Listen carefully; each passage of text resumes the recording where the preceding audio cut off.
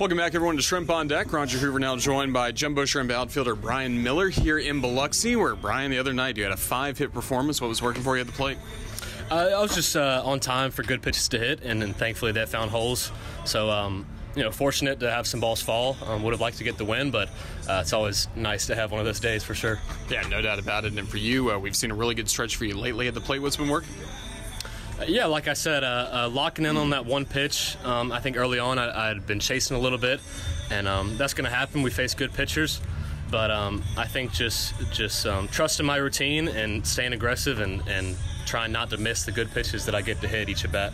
Then you also on Friday night had your first home run. You had hit at the AA level. It had been a couple years since your last homer. You had to be proud of that.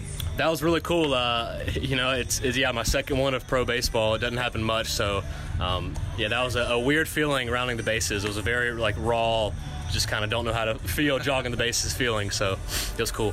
Yeah, it certainly was good to see that. And for you, you had some time with Jacksonville last year. Pretty much played all second half as a Jumbo Shrimp. What do you think you really learned about yourself from last season? I think I learned you can't take a day off. Not saying I did, but you play 140 games and you kind of get some time to reflect back on the season. And you're like, man, if I only would have locked in a little bit more that 1 week, X, Y, Z could have happened. So I think I'm just learning to take my game to that next level mentally and trust the preparation I've done. But yeah, you can't take a night off at this level. And my team and my coaches in this organization expects me to compete every night and be the player that I am. So I've got to match that and increase that as well. It was also your first full professional season. How'd your body feel near the end of the year? It was a little worn down. I went to the fall league as well, which was a great honor and awesome experience. But my body was definitely tired. So I had a little bit of downtime, but I thought I really worked hard on in the weight room and my eating this off season to prepare for another good long season. Yeah, you mentioned going to the Arizona Fall League. Not only you got to go, but so many of your Marlins minor league teammates, guys you've had in Jacksonville. That must have been fun to know all those guys were there, and you got to also be the first to wear the new Marlins uniforms. Yeah, that was really cool. We'd kind of heard about it the first few weeks of the Fall League that we might get to wear the uniforms. So that was really special. That's something I always remember as one of the first few people to wear those new uniforms, and hopefully soon we'll be able to wear one at the major league level. Well, you did get to wear one during spring training. Got to be around the big league club to at least start spring training. What was that experience like? Very cool. Just being a part of the major league club, it kind of makes things more real, and it gives you that tangible goal of, hey, these guys are really good, but they're also just like me. They go about their business in a professional way.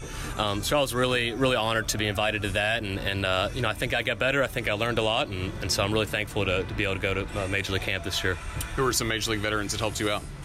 The first one would obviously be Curtis Granderson, being an outfielder.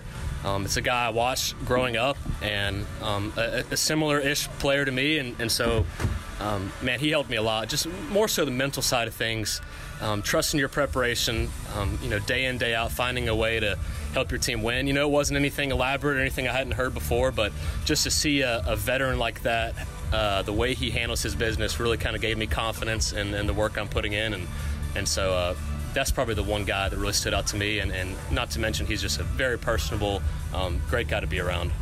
And, of course, he works so hard not only in the batting cages but also on his defense. It seems like your defense, you put a lot of work into that in this offseason. I have, yeah. That was a big area I wanted to improve. Again, playing 140 games in the outfield, sometimes you can not necessarily get bored, but it's a lot of games out there, and sometimes you might only get one or two balls a game, and so I think last year there was a couple plays here and there, each month or so I could have done a better job on. So I really wanted to lock in defensively, work on it this offseason, take it into spring training. So I was encouraged to hear some of the feedback from guys like Granderson, some of the major league coaches about things to work on and things they liked about my defense. And then you get to play in Jacksonville. That's probably as big of a test as you're going to have, patrolling center field, 420 feet to straightaway center, 382 in the left center. Absolutely. It's a big park. Marlins Park is huge as well, so hopefully it'll prepare myself and my other outfielders for that day as well. And how do you feel like the outfield here is gelling? Obviously, you're playing alongside Magneto UCR, who's played parts of 2 years in the majors.